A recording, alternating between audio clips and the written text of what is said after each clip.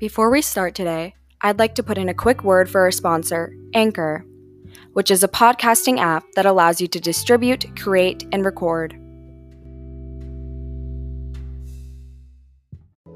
This is Soul Speaks. I'm your host, Madison Nesbitt. As you know, the coronavirus pandemic has made an immense impact on individuals globally. However, I seek the answer to how teens across the world are dealing and coping with this draining situation we are all living through. For me and many of my friends and family in America, I have noticed a common outlook on this difficult period. Most of them discuss personal growth, developments of newfound interests, which have kindled me to find out how other teenagers are utilizing their time during this pandemic. I will be interviewing several teens around the world on their personal experiences, personal growth, and different regulations or situations that have been significant within their country. Starting with Bana, a dear friend of mine who currently resides in Amman, Jordan. My name is Bana. I currently live in Jordan. Throughout the beginning of the pandemic, I would say that we had immense changes through our daily routine as our country acted very quick, surprisingly. And I would say in the beginning we were quite ahead, but now we're kind of in the middle. In the beginning, we actually started quarantine and lockdown by 20 cases. We had 20 cases in the country, maybe even less. I don't know. I'm not exactly sure, but we started quarantine and they were very, very strict on that point. The first quarantine they actually did was for 2 weeks. They asked us to stay in quarantine for 2 weeks, and so we were, but they were very strict on that point, in which if anyone would leave the house, they'd actually take your car and they'd put you in prison. So we were very careful on that note. We weren't even allowed to leave to the market or buy anything. We were just in our homes. And I would say that this was very hard in the beginning because we obviously had to do school. It was our very first time doing online school. It was very different, completely different than regular school, in which regular school we would see our friends, we would talk to the teachers one-on-one, but now it's like we're talking on a screen, which was very, very different. By the end of the 2 weeks, they extended in the beginning they said that it's only for 2 weeks, but by the end of the 2 weeks they actually said that they're going to extend it for 2 more weeks. And at that point, by the end of the 4 weeks of quarantine, we were done with it. They actually let us walk. We were allowed to walk after that. And that's when I was like, I need to see my friends, because I've been like 4 weeks without seeing anyone. Like the only people that I saw were my family. That's it. I remember I was very scared in the beginning to go and walk to my friend who lives 15 minutes away. It was actually 15 minutes is very close in Jordan. But I was very scared and very careful. We were just staying on the streets because we weren't allowed to go to each other's houses. And then they actually changed the policies in which cars were allowed. That's like after 2 months of no movement of cars. But the cars were allowed actually depending on the license of the car. So if it ended with an odd number, like you'd have a certain day, and then the next day would end in an even number. And throughout, like, I'd say 3 months of quarantine, on Fridays it was complete lockdown where no one had to leave. And then, by the way, the airports were all closed. Actually, I remember my cousin who had a broken leg before lockdown, and she wasn't allowed to go to the hospital because like there was complete lockdown. So they called an ambulance, and it was a long story. It was actually hard for her to contact them and for them to come, but eventually they came because medical services were opened. But after that, quarantine just stopped completely. We had a curfew we had curfew like throughout all the days that we were allowed to leave the house. The curfew was at 7, and before that it was actually at 6 when we were first allowed to leave. But now we have a curfew till 12. till 12 a.m. the next day, from 12 a.m. to 6 a.m. And yeah. Oh, and also I forgot to say that for people traveling, you have to do 2 weeks of quarantine where you can't leave the house. And we actually signed some papers. So yeah, Maddie, if you want to ask your question now. Yeah, that was very amazing to hear. I really liked how fast acting, and I think that your country had just such an amazing response time compared to others, especially since many other countries have left airports and borders open to other countries, which resulted in an immense amount of contact tracing cases in the beginning of quarantine. So now to my next question. How does your country handle testing availability? Is it easy to access, or is it more difficult? Are they kind of reserved to specific individuals, or is it more for anyone? No, really, it's open. Anyone could just go in and contact them, and it's very easy. You'd actually get the results in a matter of 2 hours. But in the very beginning, they costed 50 JDs per test.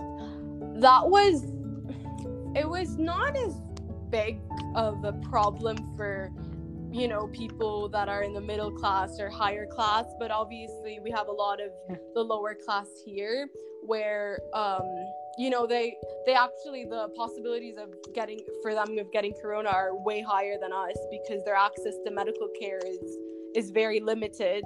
And I think I would say that they would find this as a problem, paying 50 JDs for a test. But a new law said that they have to decrease the tests and make them for 35 JDs per person. I think that's actually a good amount. Obviously, not a lot of people are able to pay that, but it's actually a good amount. And I think they did something which is great for people that are above the age of 75, I believe, are allowed to take the test for 5 JDs, which I think that's really good. And tests are available almost everywhere in pharmacies. You can contact medical centers that can also have that. So yeah, that's great, I guess. Yeah, I was especially impressed with the result times for the tests. In America, it's either 2 to 3 to 5 days. So yeah, that's 2 hours is definitely way faster in America. Another thing about the tests I forgot to say, I don't know if I could say it now, but actually the government has this thing where if they find one corona case in a school, they're allowed to give the whole grade the free corona test, and they'd get the results in a matter of 2 days. That's so amazing. Because I know America has opened a lot of districts, and there has been a lot of cases connecting to that, and I'm pretty sure we don't offer that here, which is probably why we have an immense amount of cases, like 7 million, probably even more than 7 million now, but that's great. Is there any political issues that have become apparent regarding wearing a mask, or are people okay with wearing a mask, or do they have any political issues with wearing a mask? Did it become one? Honestly, nothing political really, but us Jordanians mainly don't really follow rules most of the time. So not a lot of people wear the mask properly, and I think that's actually one of the worst things about the pandemic as a whole, is that people are not wearing masks. And even the people who are responsible, for example, I want to say something, we'd be in the mall, and then our mask would be in our bag. The person would tell us, the security would tell us to wear a mask, and I won't even put it on my nose. It would barely cover my mouth, and that's okay as long as it's on my chin. I think that's really bad because that's how we're wearing it. If we're even wearing a mask, it's just above our mouth, it doesn't even cover our nose. So yeah, that's a really negative point. But I don't know. I feel like it's when people wear masks, like if the law was more enforced and serious consequences were taken, I think that would be better. Actually, recently, some new consequences were added, as you'd have to pay about 500 GDs if you weren't wearing a mask. So I think that's a good point. But I was actually talking before they became strict, but now I think they're okay. But honestly, I'm not really sure because I haven't been in the house in over 3 weeks because I was traveling and now I have to do quarantine, so I'm not quite sure about that. Yeah, that's actually, I think that's a little bit better than how we have it here, because in America, it has become basically a political issue regarding wearing a mask. But I think now, as we're deeper into the pandemic, people are getting better. But still, it's honestly, there's actually a lot of people that are anti-mask, and they basically started a movement because they were concerned about CO2 inhalation with the mask, but this isn't scientifically backed. So this is just like based off an assumption, and people have just started not wearing masks in public. I think there was actually a Target raid where anti-maskers went into Target without a mask, possibly exposing all of the staff and other customers in Target, which I think that was very, very interesting. So as you know, many Americans have seen an increase in anxiety and depression throughout this pandemic. Have you seen any shifts or changes regarding your mental health state, or has there been any increases in depression and anxiety throughout Jordanians? I think throughout this pandemic, everything changed. Everything, physically, emotionally, my friends changed. I met new people. I lost friends. But I think that's all. I think quarantine was actually like a teaching experience for me because, there was nothing to do. We just stay on our phones. And I think that was a good and bad thing. Obviously, it was a good thing because, it taught you who your real friends are. Since you're not seeing people in real life, especially for us, because we went through 2 months of seeing absolutely no one. Who actually cared about you, who wanted to text you, who wanted to talk to you. And then you also met a lot of new people. I'd say a lot of people, like most of my friends now I actually met through quarantine, like the friends that I'm still talking to. So I think that's really good. It also taught me a different way of socializing, because usually I would just socialize or start talking to people and meet people when I see them in person. But after quarantine, since I was seeing no one, I learned how to talk to people online. And since everyone was bored, everyone wanted to, make friends. So I think that was great. On the emotional level, honestly, quarantine was weird. Like, emotionally was very weird because I did not understand what was happening. I was just living in a bubble where I didn't know anything. I didn't know when it was going to end, when I was going to leave the house, if this was going to last for a year. Because they were really never specific on that note. I was just honestly in a shock, really emotionally.